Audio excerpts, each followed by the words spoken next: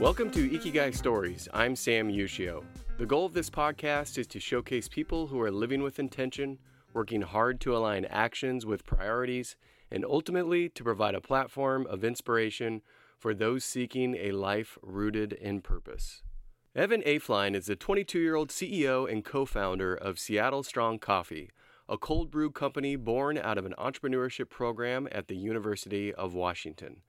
9 students developed the concept in a 2-quarter class called Creating a Company, and 2 years later, it's a thriving, profitable beverage company with corporate accounts at Facebook, Microsoft, and Tableau. In addition, they're expanding their retail footprint into traditional grocers like Metropolitan Market and next-gen grocers like Amazon Go.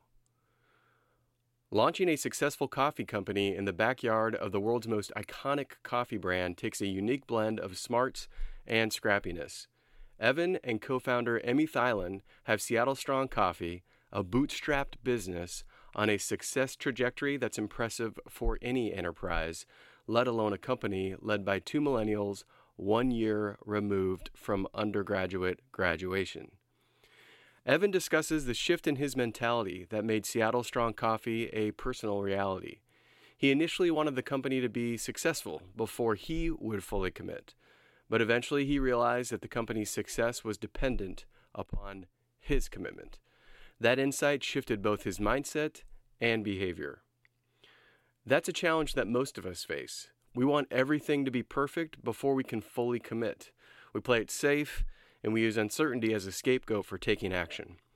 Evan reminds us that the bridge to success requires commitment, risk, and discomfort. Winning the battle with the person in the mirror can be the biggest difference maker on the path to success. Before we kick off the episode, a quick introduction of the new Ikigai Insight tool. This free 9-question framework is designed to help you better understand the key drivers of your personal Ikigai. The number one value that people aspire to live by so far? Authenticity. You can learn more at www.ikigaiinsight.com. Now, please enjoy Ikigai Stories, episode number 8, with Evan Oeflein, CEO and co-founder of Seattle Strong Coffee.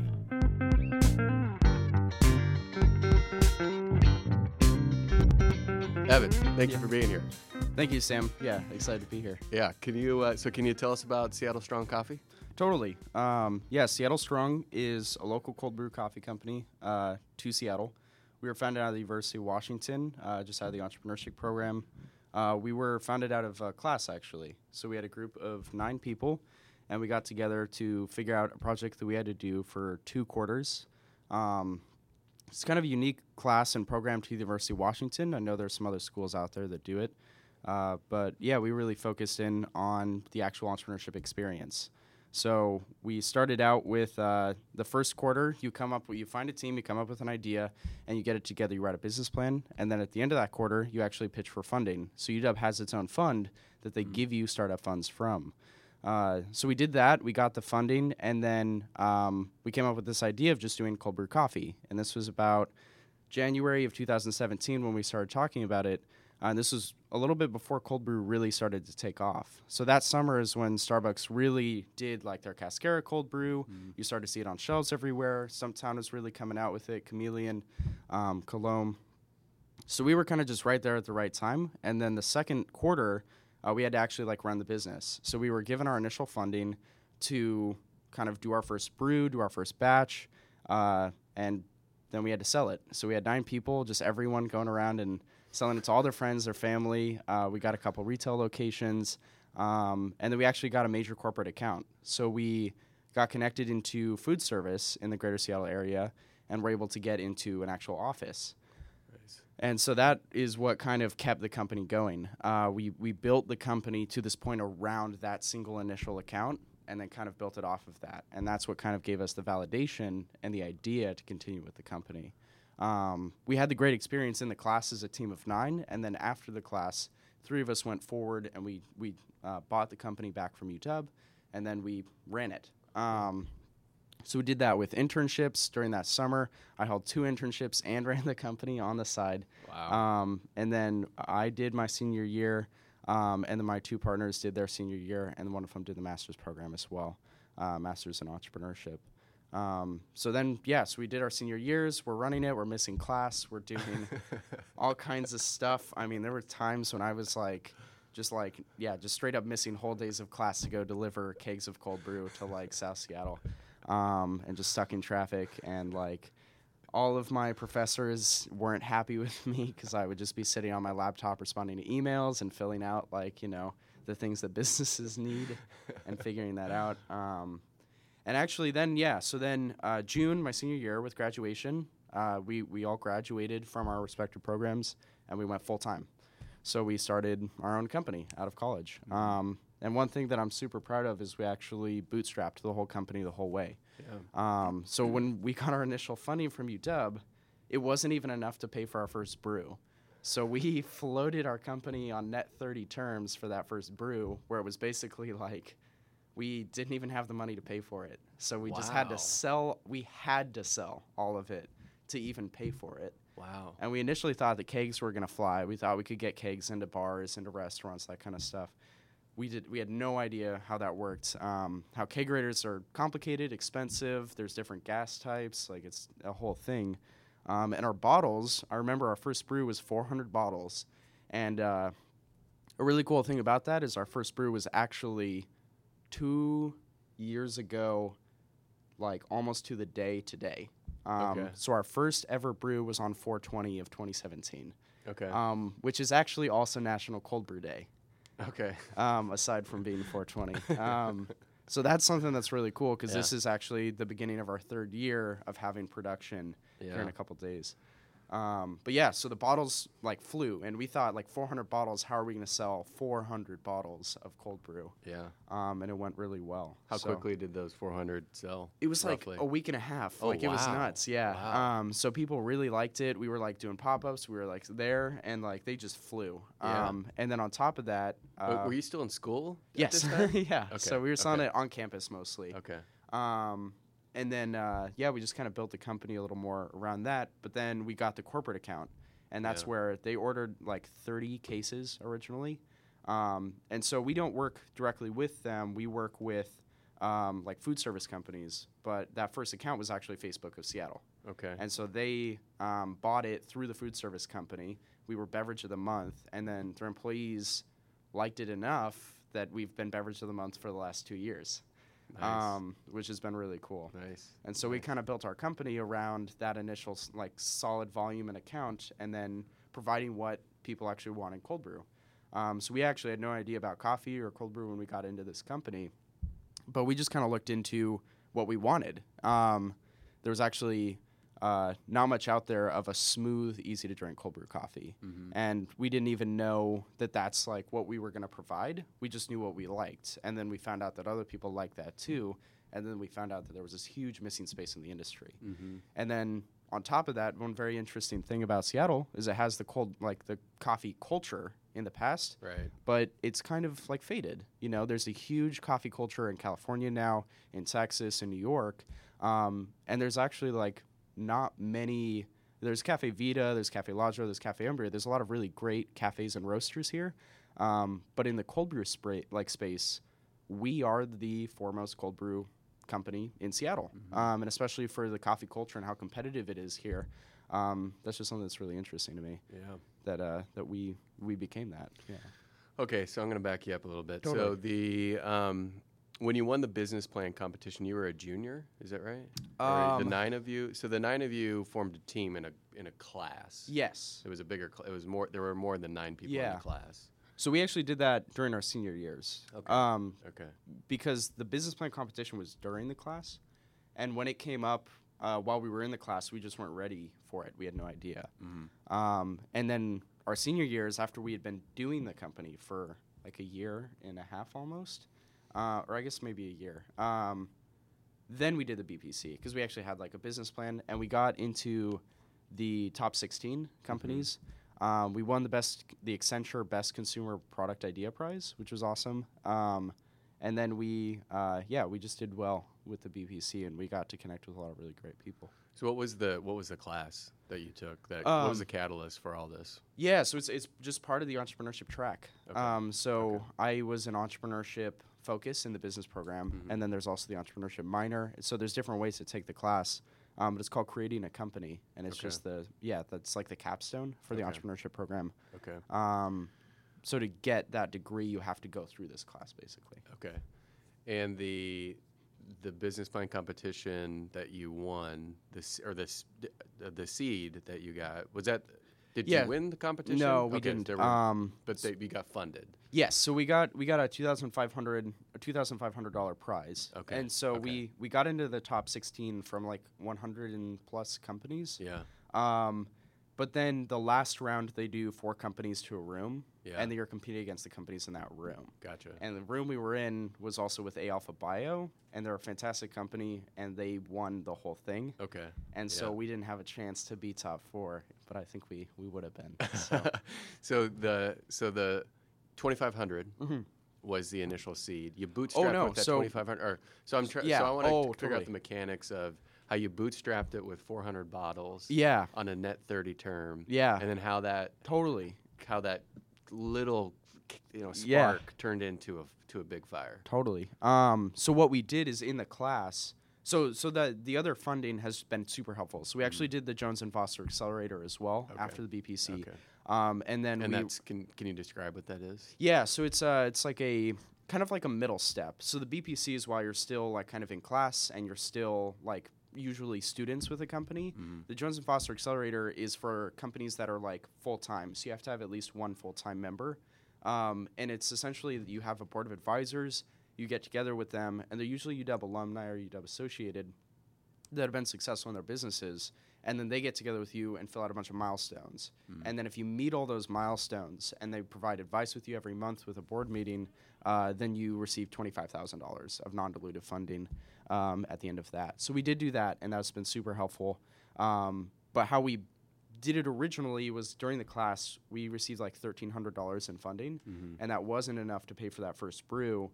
So we just sold it all, and then with the profit, we just kind of kept rolling over the profit. Gotcha. So we didn't take a paycheck until June of 2018. So we worked for like a year on it, a little over a year before we went full time, without taking any money. Yeah. So we built up the kind of the nest egg in the bank, and just kind of kept rolling over the profit to do that.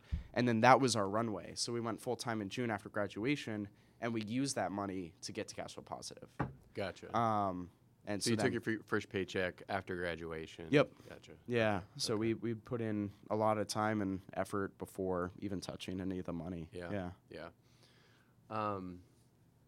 Okay.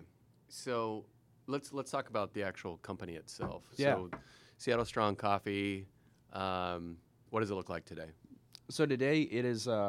It's me and Emily full time. We're the 2 full-time founders.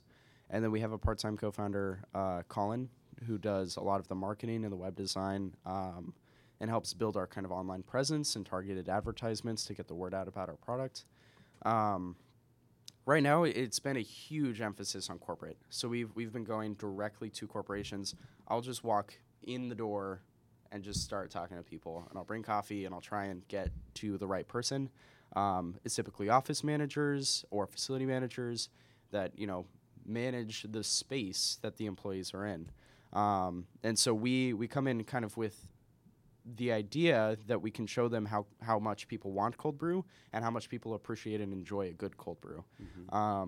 This is something I really didn't think about until we were in this, is just how important food and drink is just in general, but especially in a working environment where like even just having that kind of shitty K-cup experience just kind of isn't like how much that impacts your mood and your day and your willingness to work, your morale. Yeah. And so that's something that we've kind of noticed with a lot of, especially tech companies, is the emphasis on morale and the emphasis on those kind of perks, those benefits, but then also just kind of that experience and making, work as pleasurable as it can be, and then hopefully if it's something that you want to do, then pleasurable entirely.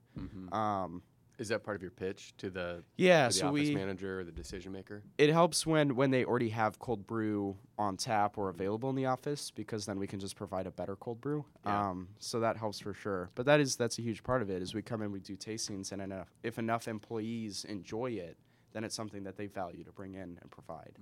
And at this point, yeah, we've done very well with that in Seattle. It helps being local, and it helps. We've had a lot of support just as a student company, and we've been out there just putting boots to pavement, doing it. And so we work with almost all of the distributors in the greater Seattle area that work with offices, and our coffee can be found on the Microsoft campus now in their grab and go section. It can be found in catering with Microsoft Campus. It can be found in the Facebook and Oculus Rift offices. It can be found in the Tableau offices, PitchBook, Bittrex, and just a ton more. So we've just been doing a really good job of making it available wherever people want it, and then focusing on making it a product that people want. Yeah. So what makes strong? Yeah, that's a good question. That's something that we actually kind of had to figure out, because it wasn't really planned on the name or the logo. It just kind of happened. And so we've kind of attributed strong to three things. There is the strength of the coffee, which is typically associated with flavor when people say strong. And we do actually have a very smooth coffee. So it doesn't exactly fit there, but we wanted to make sure that it's like you get those strong notes of coffee without it being overbearing. Because one thing that we've always appreciated is the ability to drink coffee without cream or sugar. And so that's a huge emphasis that we have, is to make sure you get those strong coffee flavor without it being overpowering and something you need to mute. But then also caffeine, it's incredibly strong. So our cold brew, one can of our cold brew is about 3 cups of coffee, and then 1 can of our new Nitro Dirty Chai flavor is about 2 cups of coffee. So when we're talking caffeine and strength, it's very strong. And then kind of the third thing is just a little bit about culture. Our 3 tenets are craft, caffeine, and culture, and it's focusing on the craft of our product, the caffeine that drives us, and then just the culture of Seattle. So kind of just like a strength of the Seattle culture and the coffee culture specifically. And I know that there's some kind of unfortunate association with that, especially on the East Coast. But for here, it's just something that we're just proud of Seattle, and we're proud of Seattle's coffee culture and history. And we want to be what cold brew is meant to be. We want to show people what cold brew should be, and then we want to be Seattle's cold brew, and then we want to be the country's cold brew. Yeah. So the part about the unfortunate, I missed that. Oh, like Boston Strong. It wasn't. Yeah. Gotcha, so we've had gotcha. some I questions see, about I that. see. Yeah.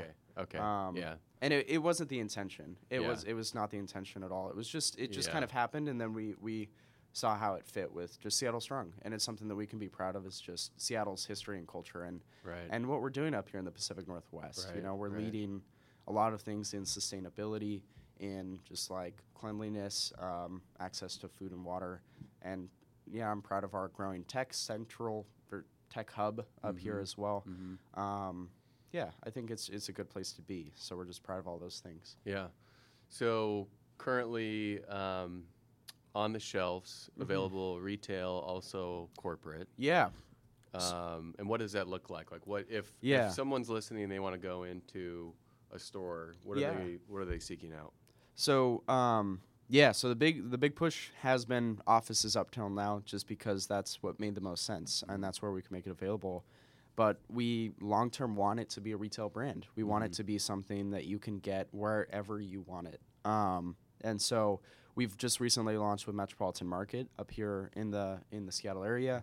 We work with New Seasons, the new Amazon Go stores, the grab and go stores. We've been lucky to work with Amazon up here, Conan Steiner. So we work with a lot of kind of independent and regional chains, and then we're also launching with about 60 independent locations. Yeah.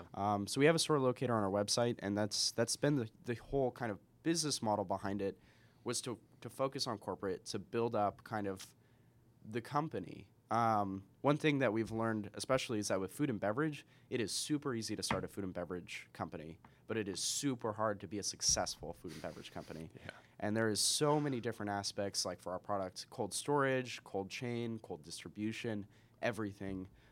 It just makes it really difficult. And so working with these Seattle companies, and especially the locations in Seattle of these companies, allows us to kind of put ourselves in a position to build our brand and to build our fulfillment. Yeah. Long term, I mean, we want to be along the West Coast entirely, and then hopefully the entire country. Yeah. We want to build the availability of our product because we've learned that it is the best cold brew. Yeah. Because we came at it with fresh eyes of what cold brew should be, what it can and should be. And that's something that, we've learned a lot is how much people are missing that. When we go in and do tastings, especially at these offices or retailers, we get so many people that say, oh, I don't like cold brew. And it's like, well, no, maybe you don't, but maybe you do. And so when we share it with them, I literally, unprovoked, every single time, like 70% of people will be like, whoa, that's so smooth, or whoa, I can drink that without cream or sugar, and like, whoa, that's really good. Mm-hmm. And that's the exact same thing we hear from a ton of people. And so we think we really have something in that area. And then to focus on low to no sugar and no cream, I think is important, because when you drink a coffee every day, when it fuels the work that you do, it's important that it's something that you're putting into your body and that it affects your mood, it affects your health, and it's something that I think just as a population we're kind of moving towards as well. Right.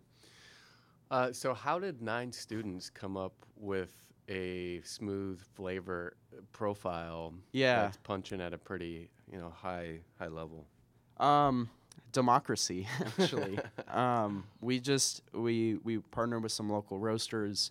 We got some different bean blends in there, and we just brewed a couple different samples. Mm-hmm. And we, especially back then, didn't really have sophisticated palates. We didn't know what we were doing.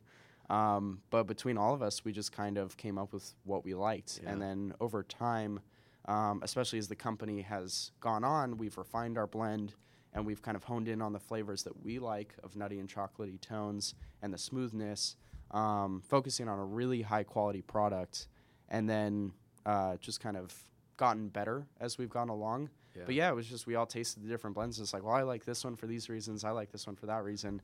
And then we just kind of ended up where we were. So no one had a background in coffee or food or beverage or anything like that? We do luckily have our head roaster as a company is super experienced in the coffee realm, and he's an advisor and our roaster. Mm-hmm. And so he had an idea of what we might be interested in based on what the industry was doing. Yeah. But we kind of, I think, surprised them with how we, the direction we went, because it wasn't where the industry was, where a lot of the options out there are so dark and bitter, or they use over-roasted beans because that's what's easy. Mm-hmm. They take advantage of the lower acidity and the smoother taste to kind of make more money. They don't put as much emphasis into the product, or they drown it out with cream and sugar, and there's just nothing in the middle. Mm-hmm. And I think there will be more competitors in the middle in the future, especially when they've noticed what we provide and that people like it. Right. But yeah, that's where we want to focus on, just having the right relationships and the right consistency of our products. And at the end of the day, we just hope we're providing something that people want. Yeah.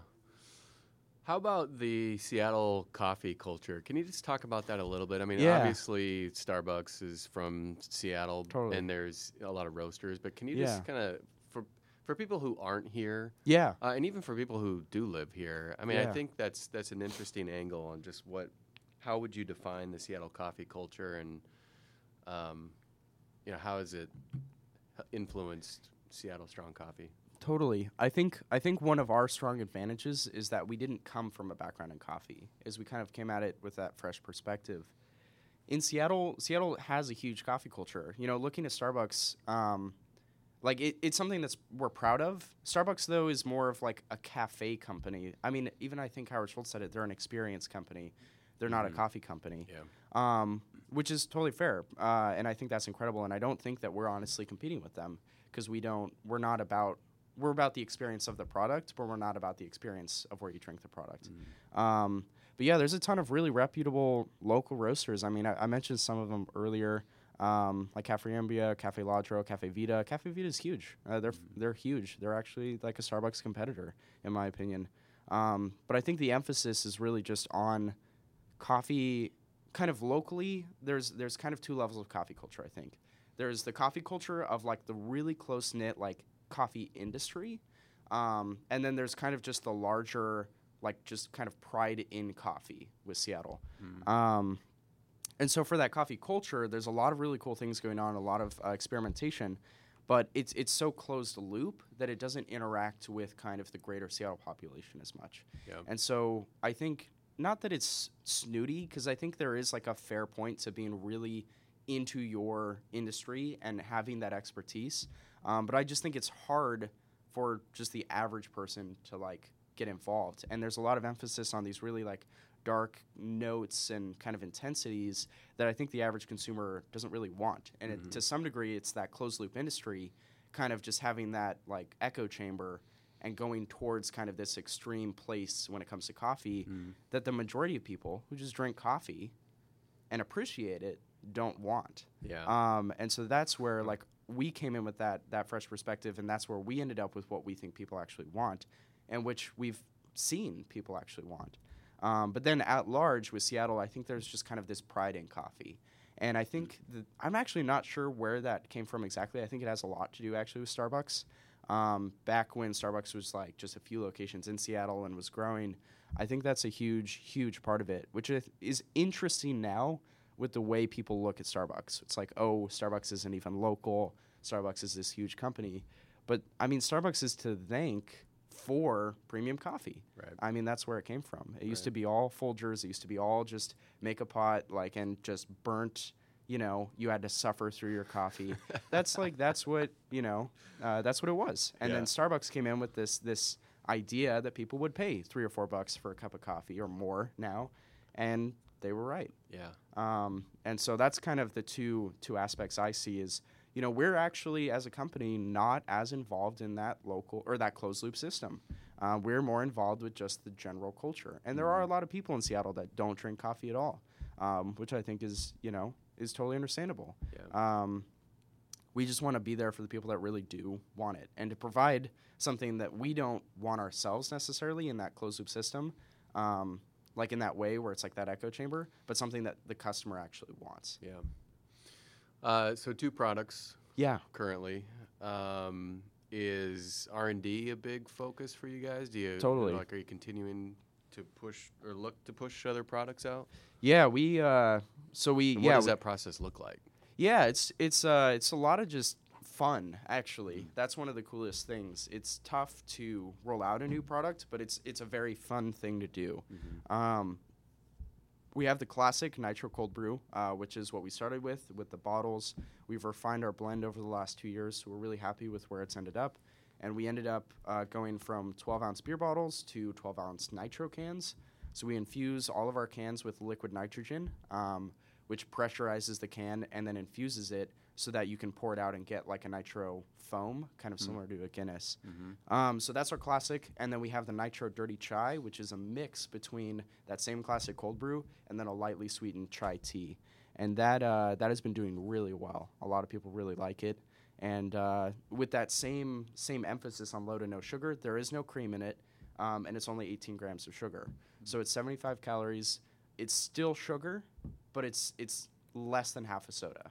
So that's how we like to look at it is we're getting a really incredible flavor because of the smoothness of cold brew where we don't need to add as much cream or sugar to offset it. And then everything we do is actually non-pasteurized. So it has to stay cold the whole time, which helps maintain flavor.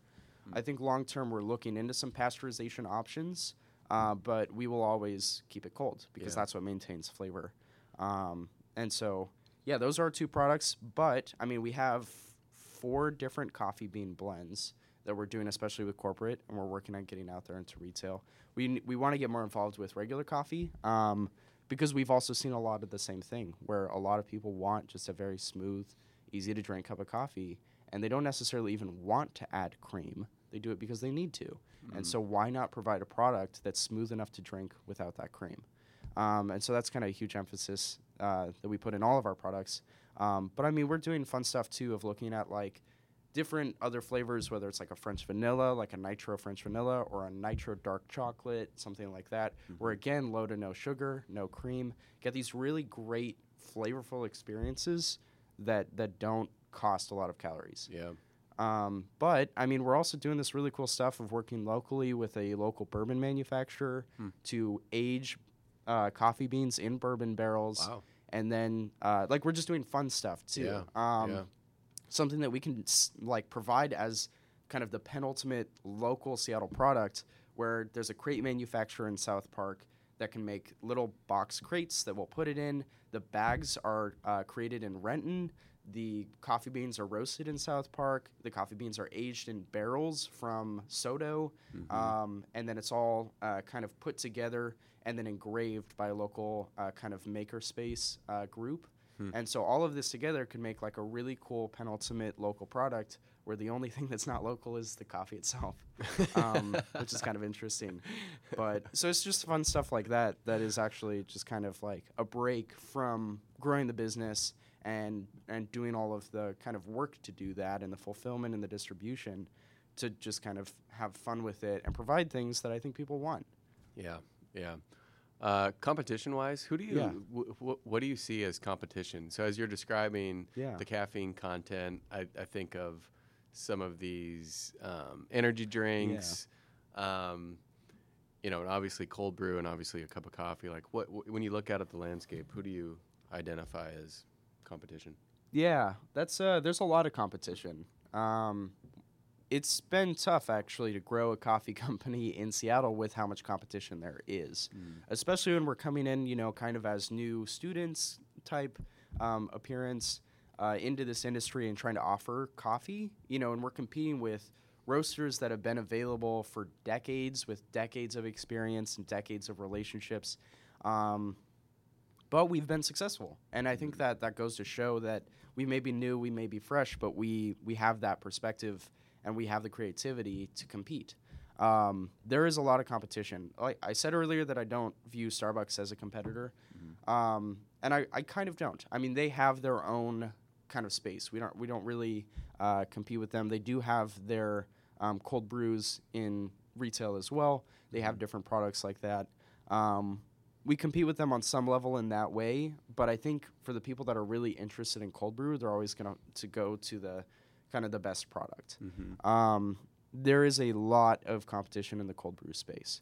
And so interestingly, though, we are the foremost Seattle cold brew company. We do the most cold brew in Seattle because a lot of the roasters here appreciate cold brew and they provide a cold brew option, but it's not their focus. They're roasters who also brew, whereas we like to view ourselves as brewers who also roast. And really to close in on this space.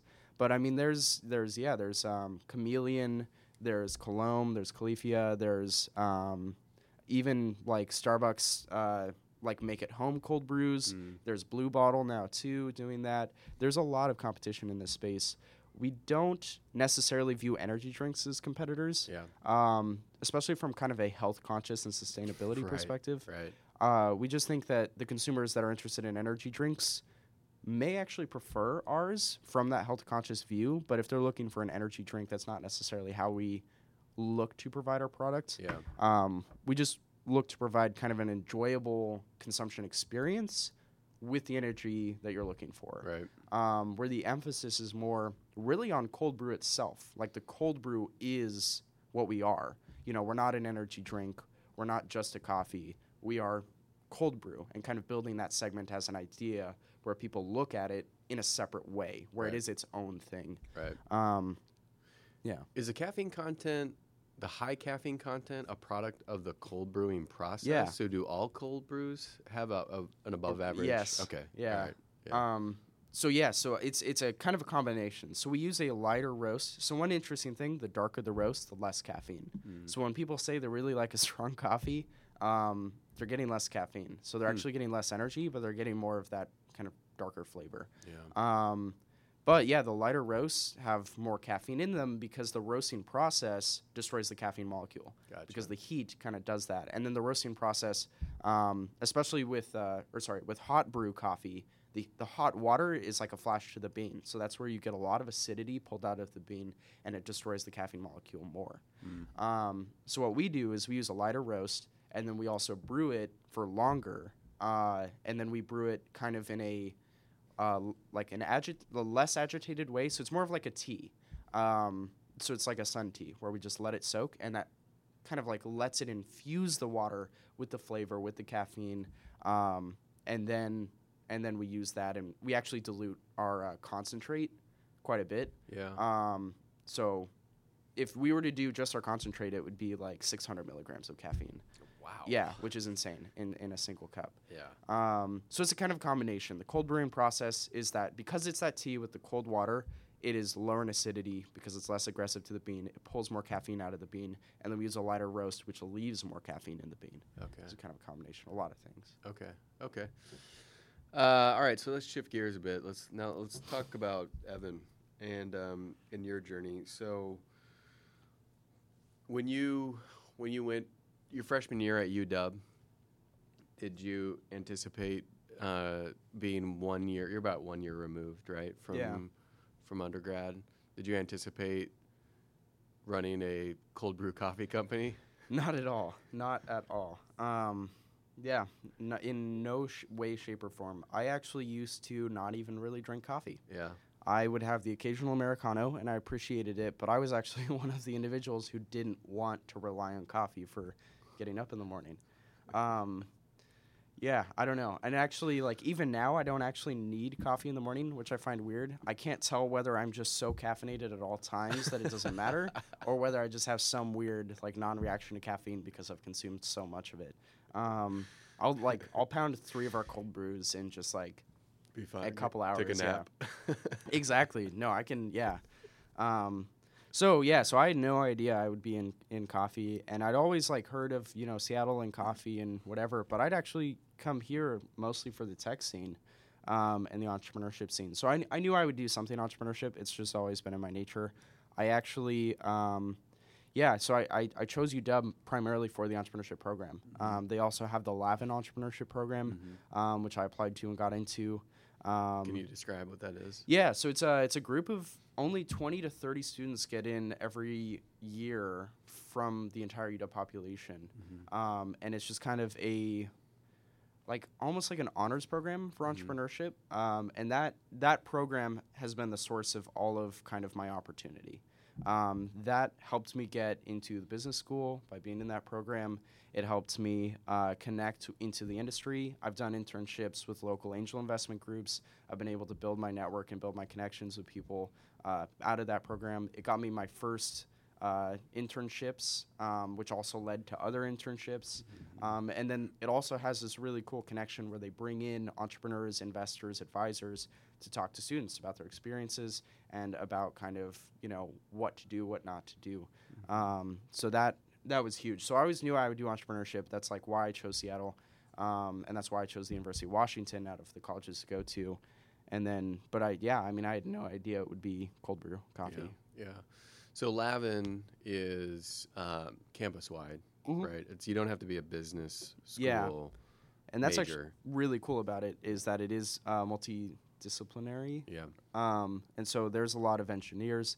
There's a lot of arts, communication, just not just business. And there is the entrepreneurship track in the business program.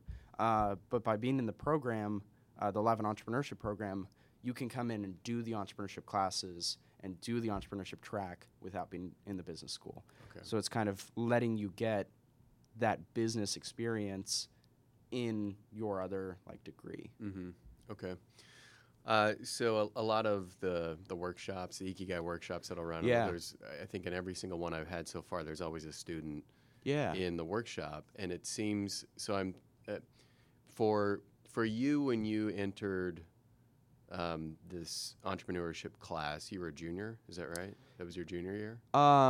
Let's see. So I kind of had a weird, I did Running Start in Washington, which lets you go to college for your junior and senior year of high school. Yeah. So I went to Eastern Washington University. I'm from Spokane. And then I transferred those credits into UW. So actually, my first year of UW, I did the summer quarter before my fall quarter. I did early fall start, and then I did fall quarter, and then I did winter quarter to get all of the prereqs in to apply for the business school kind of my freshman year. Okay. And so I did all of that, and then I got into the Lavin Entrepreneurship Program. So I actually graduated in 3 years. So I did that, and then did the business school, did all of my prereqs out of the way, did the entrepreneurship track. And then at the end of the entrepreneurship track, right when the company was created, right when we were continuing on and I was still doing internships, I decided to do another year. So I was about to graduate in 2 years because I'd had those 2 years of Running Start. Wow. And then I added finance and information systems because I realized the degree I had gotten was a degree in creating your own job. And I was about to graduate with no job. So I was like, okay, I'll get a finance and information systems, track addition to that. I'll build my business degree so that I have some kind of safety net, some fallback in kind of a typical industry area. Yeah. And I got the experience of finance and information systems, which has definitely helped me in building your own company. There is so much finance. There's so many like accounting, pro forma, figuring out, margins and different. Yeah. So there's been a lot of help. I'm really glad I did the finance track as well. So when you graduated, how old were you? Were you 21? I was. It was like 3 weeks before my 21st birthday. Oh, wow. Yeah. Okay.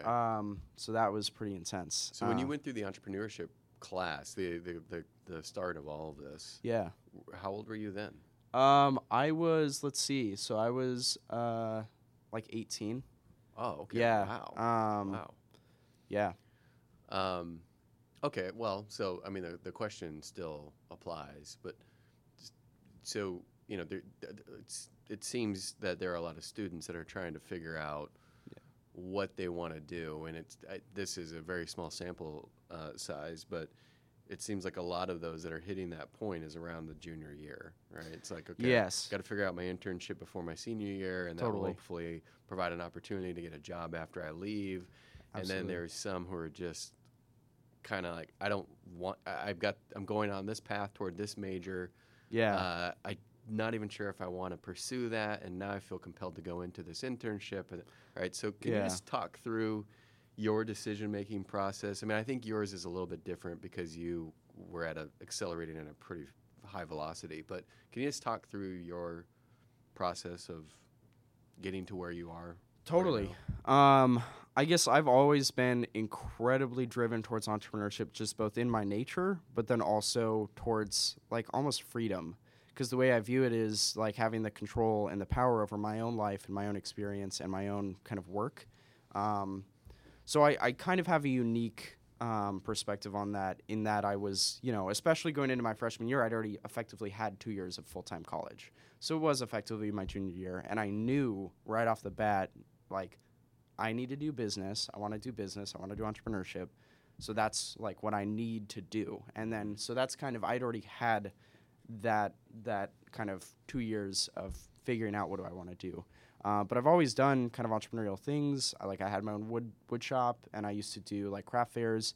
I used to sell papers online in high school. I used to like write college essays online. And then I used to, when I was a kid, I used to have like my own baking business.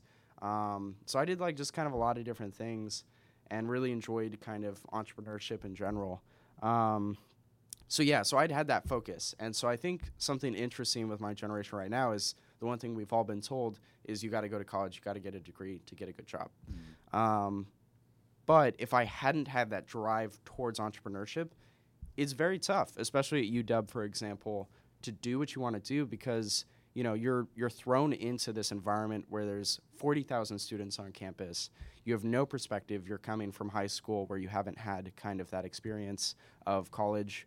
And then you're thrown especially into a very high responsibility of maintaining your grades in a very kind of low, unstructured way, because you can decide to just not go to class and you can decide to do this, and you have access to, unlimited funds in loans that you don't realize at the time how dangerous that's going to be, or how you're going to pay them off, or the fact that you can't go bankrupt on those loans.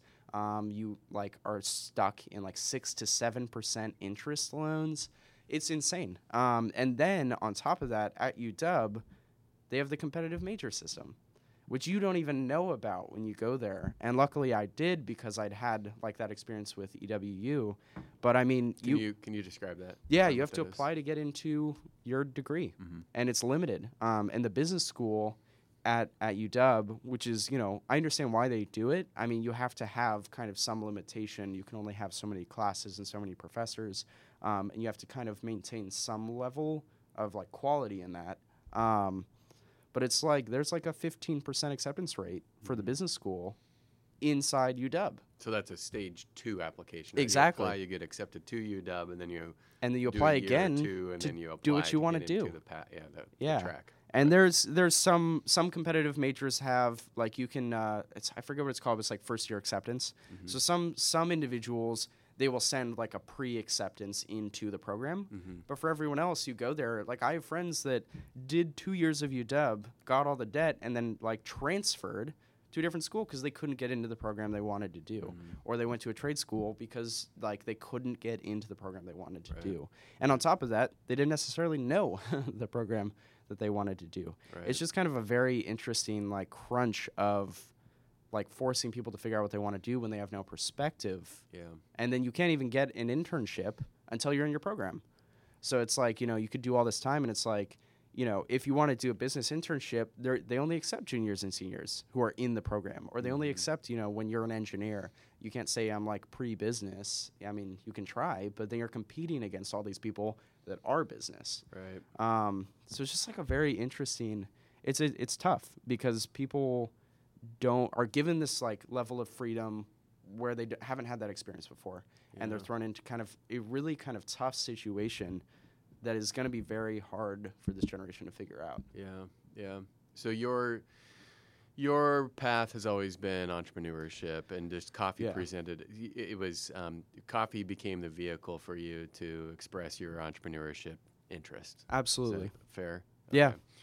Okay. So while you were in school, how did you balance running a business and going to school and trying to graduate and get all your credits finished up? Like, how running orders all over the Northwest? Like, how did you do that? To be honest, school was my lowest priority. My goal with school was to get the diploma. It was just to get the degree and to get that piece of paper, to get kind of the affirmation of like a college degree.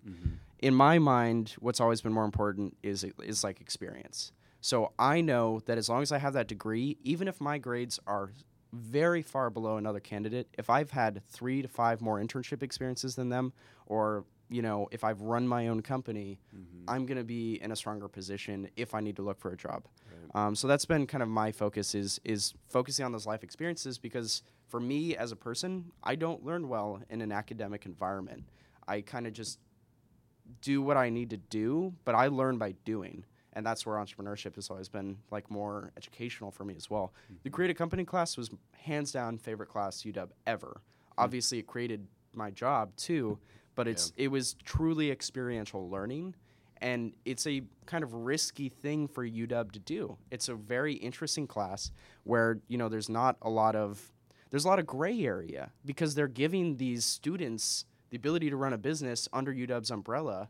And it's just very interesting. So I think it's a really cool thing, though, because you're giving students the actual opportunity to go out and learn and build stronger individuals, and have to actually kind of not like suffer, but like struggle, where it's not just this true like structured environment. In a similar vein, when it comes to like time, I've always hated when people say that they don't have time. Everyone has time. It's just, where do you want to put your time? And that's the truth. It's not that I don't have time to do school. It's that I'm not using my time to do school. And I just would allocate my time towards the things that I was either interested in, or like was motivated for, or that I thought would be just stronger for the future. Because there's very great diminishing marginal returns to get better grades. Right. It's like I could do kind of the bare minimum to get like, you know, middle of the pack and focus on that, and then take all of the extra time to build my resume, to build my life, to build my opportunities. And I just thought that was a way better, like, kind of strategic use of time. It sounds like that was a philosophy going in before Seattle Strong Coffee was even an opportunity. I mean, I did what I needed to do to get into the business school and to graduate, and I didn't have bad grades. I did focus on making sure that I got like good enough grades to like graduate and do it the right way. But it's just like the amount of time it takes to get a 3.8 or a 4.0 or whatever, it's just not worth it. Because one, I'm not learning very well. Two, I'm like just getting better grades. And then like 3, that doesn't help me that much in the future because you get good grades to get your good first job. Right. And then from there, they will never look at your grades again. Right. It doesn't make any sense. When did Seattle Strong Coffee become a reality? Like when did that point hit you or hit you and your co-founders that, hey, this is something that we're going to do full time after we get the diploma? Yeah. It's weird because of that corporate account, which we are incredibly lucky for, to have gotten that opportunity. It just kind of like, it wasn't really a question of whether we were going full time. It was just like, let's see what happens. Mm-hmm. And it was also like, it was just very cool. So I don't think we even really thought about it at the time. It was just like, they still were placing orders and we didn't even think about whether or not we were going to fulfill them. We're just like, we have to fulfill them. So then we just kind of like kept testing the industry, figuring out the right way to do things, and like learning how to do sales, for example, which is just like incredibly stressful and incredibly tough. You know, cold calling in person, following up, persistence. And that's just like one aspect. Like we've had a crash course of just like everything based on this experience. So it's, I don't know. We didn't really plan to go full time. It just kind of happened. Mm-hmm. And actually, it really hit me that I was full time in this company like 3 or 4 months after I was full time in the company. Yeah. And it was like I'd graduated. It was kind of tough because like I had graduated a little bit early. So like all of my friends were still in school. And I was like, what am I doing? And like there's all this stress of like we have to get cash flow positive and we have to do the right things and we have to like not mess up. And then, like, you know, I'm missing all kinds of fun stuff. Like, all my friends are still, you know, enjoying college. And I'm like, I have a job, I guess. And then, and then, like, 3 or 4 months after I went full time, it just really hit me, like, if this is going to work, I can't just wait for it to become cash flow positive. Like, I have to go all in and, like, make it work and to commit to it. Yeah. And just kind of changing it in my mind from that class project, that fun experience, you know, the learning experience, to like, this is like my responsibility. And this is like, you know, I have more freedom in a lot of ways because I can kind of plan my own schedule. I can work. I hit stride at midnight. That's my favorite time to work. I love to just stay up and just like do everything at midnight. And I couldn't do that in like a different environment where it's like 9 to 5. But I also have less freedom because if something comes up on a weekend and I have to cancel on my friends or my family or whatever, I have to do that. Mm-hmm. That's what it takes. Yeah. But I also saw kind of this reality of like I could go get a job 9 to 5, but then I'm probably going to be working 9 to 5 for 70 to 80% of my life. And I would much rather work harder now to put myself in a better situation later, and to kind of miss out on a lot of fun and a lot of opportunities now to have more fun and more opportunities later, and to continue to do. I mean, that's in my mind. Do you feel like you're missing out on?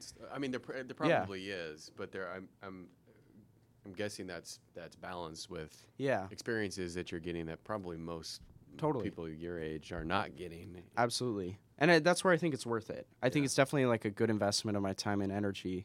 And I love this company. I mean, it's my company. You know, it's our company. We've built it. But yeah, I mean, I miss out on a lot of fun experiences with like, you know, still being in college for another year. Which is, you know, awesome, but it'd be short-sighted, I think, to turn up the opportunity with Seattle Strong, to focus on those. Yeah. So back to this, you said after you graduated, it was 3 to 4 months in this reality. Was there an actual moment, or was it just a slow build and you woke up one morning and you're like, wow, this is real? Was there? Can you describe that? Yeah, it was a soul search. Because especially after graduation in the summer, it was like complete and total freedom. Like even more so than in college because it was like my company and I'm graduated and like I'm done. And I wanted to celebrate because I'd worked like really hard, so I wanted to relax. I wanted to like hang out in the sun, the Seattle sun, which is like rare. So I wanted to enjoy that. It was just a soul search because I kept expecting it to become cash flow positive based on kind of a lot of the things we had set up. But when they weren't coming through, it was like, I was like, if I'm going to do this, I have to go out there and put more things in place, put more irons in the fire so that this company can be successful. Because I was kind of waiting to see, like, will this company be is this something I can commit to? Like, I wanted it to be kind of successful before I would commit to it, which was, like, naive, and was just kind of, like, that decision of, like, is this what I actually want to do? Like, because I've always maybe romanticized the tech industry, but I've always enjoyed kind of efficiency and technology and a lot of the things that are going on in that industry. So it's like, do I want to do coffee? And that was like a big question. And to tell you the truth, in the future, like, I don't know if I want to do coffee forever. I don't think that's the case. I mean, I just think that I'm really happy to be providing a product that people want and to continually keep recognizing how much that impacts people, especially with food and beverage. But yeah, so it was a soul search moment and a lot of stress, honestly, just a lot of stress of, like, money's running out of the bank and not enough money's coming into the bank. And what are we going to do? And do I need to get another job if we can't do this? So I just kind of made that decision. I don't know exactly when. It just kind of was a feeling. It was like, if I'm going to do this, if I'm going to do anything, I have to fully commit to it. And then I did, and then we did reach cash flow positive. We're a small business. We are successful in the greater Seattle area, and we have a lot of opportunity to grow down the coast and eventually beyond. And one thing that I'm super proud of is, I didn't even think about this until my dad told me about it, is creating jobs.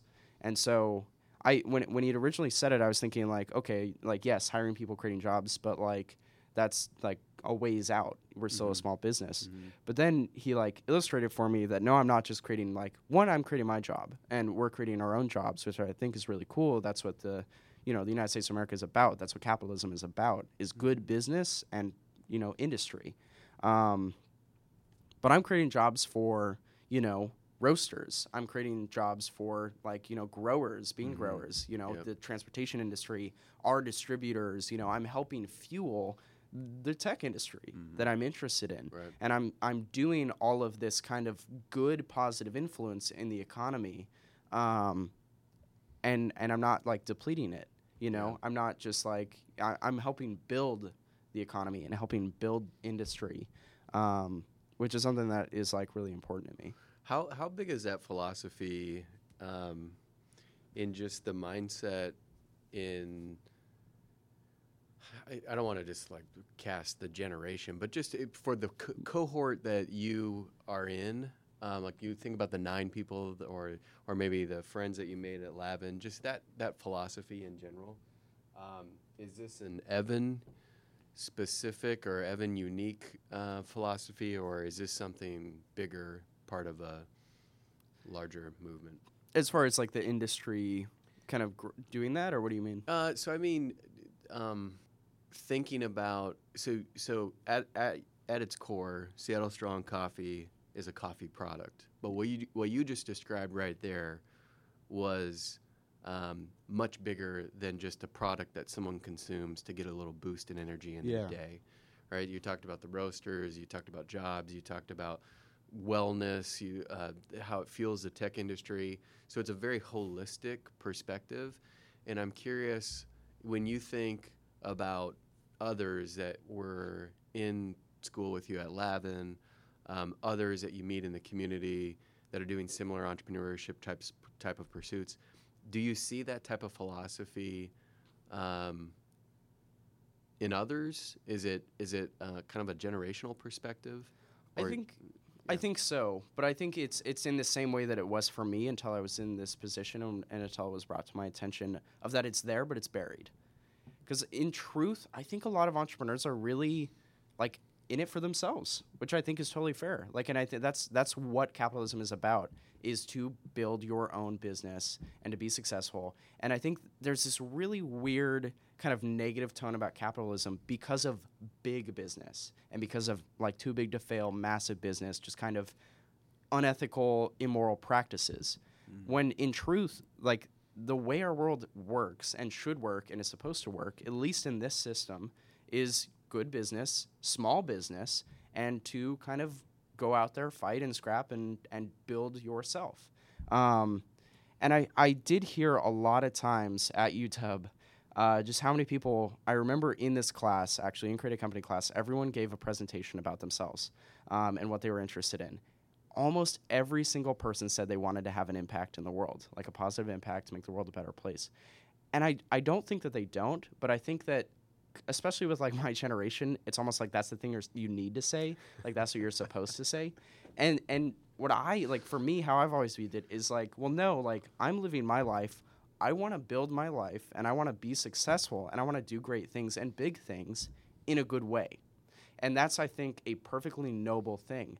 And what's really interesting too is kind of this view of like almost like kind of charity and philanthropy in that like there's this expectation where if you're building a business, you have to be giving back. And what I think is interesting is like, not that that's wrong.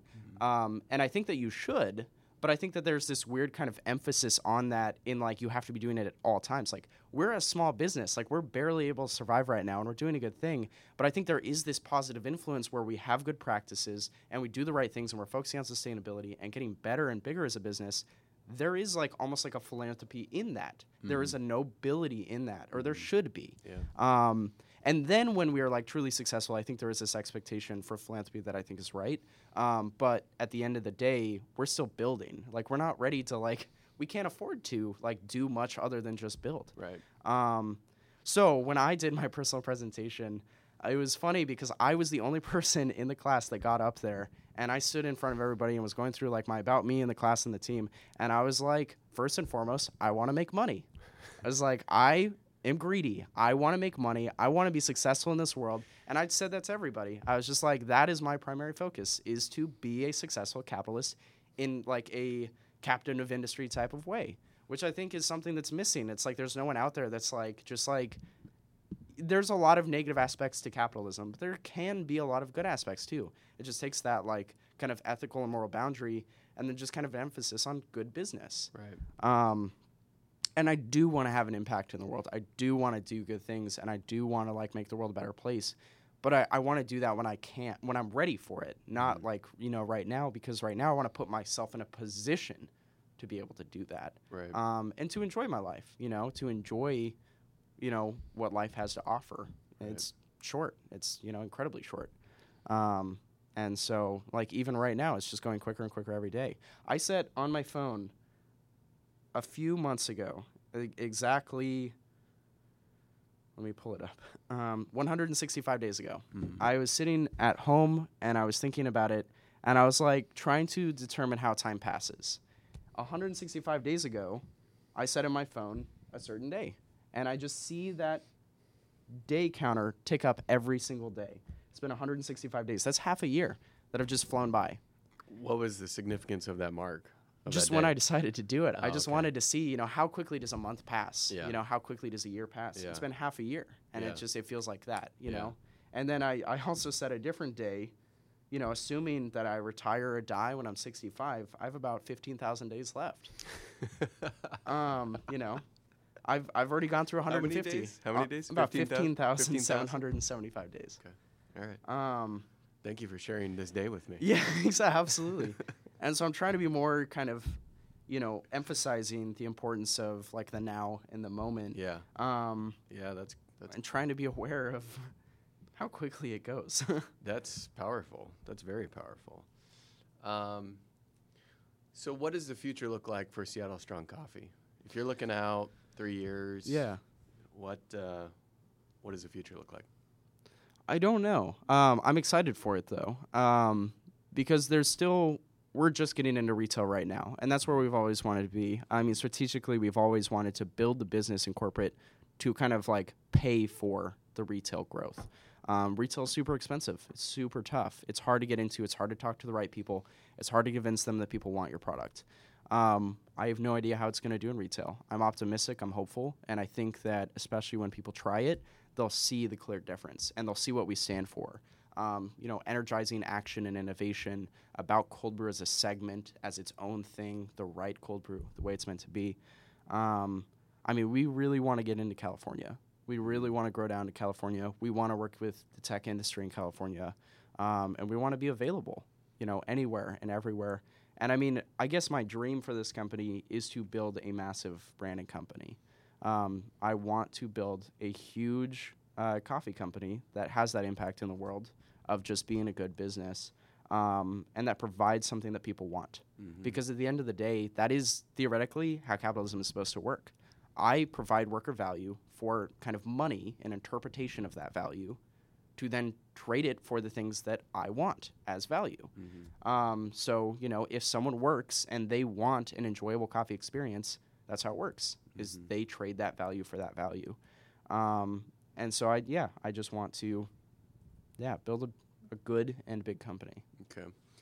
What about, so if there's a sophomore, freshman, junior, someone in undergrad that's trying to figure out what they want to do, is there some guiding principles that you would tell them to focus on, or a message that you would send their direction?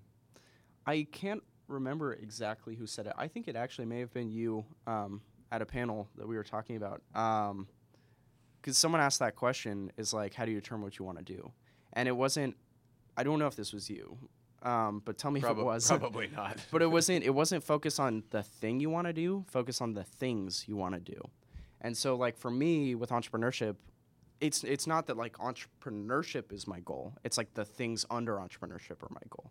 So it's, like, the freedom, kind of the control over it, I capture the reward for my own work and my effort, and that the more work I put in, the more reward and effort. I really don't necessarily enjoy, like, finance and accounting. It's a part of entrepreneurship. It's necessary. I have good friends that love finance and accounting, and that's what they enjoy. So that's what they focus on. So it's not so much that, like, I want to be an accountant or I want to be an entrepreneur, but, like, figure out the things that you enjoy doing and then look for the jobs. You're never probably going to be 100% happy with everything about a job, but look for the jobs that, like, do at least most of what you enjoy. Yeah. That's good. Okay, so just in closing, are there any closing remarks about Seattle Strong? Yeah. Seattle, I need to rephrase that. Are there any closing remarks that you have about Seattle Strong Coffee?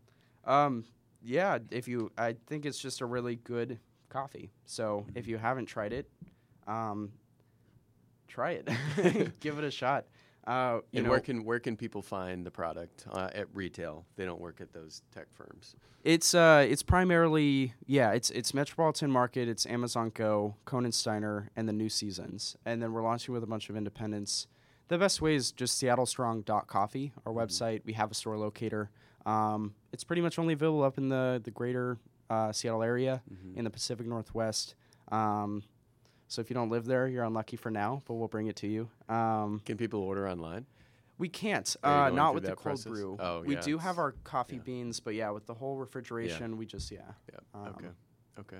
But I guess what I would say is if you like what we're trying to do and what we're about, and you want a good coffee, it's kind of using your, like, vote with your money, I guess, If you like Stumptown, buy Stumptown, but we want to provide what we wanted and what we think other people want. And then it's just kind of a cool thing, I guess. Yeah. So what was the website again? seattlestrong.coffee. Okay, seattlestrong.coffee. And are there other areas where people can find you, or is that the best place to go? That's the best place to go. Okay. We want it available in your office. We want it available wherever you want it and whenever you want it, if you want it. Okay. All right. Thanks, Evan. Thank you, Sam. Appreciate your time. Yeah, I appreciate your time as well.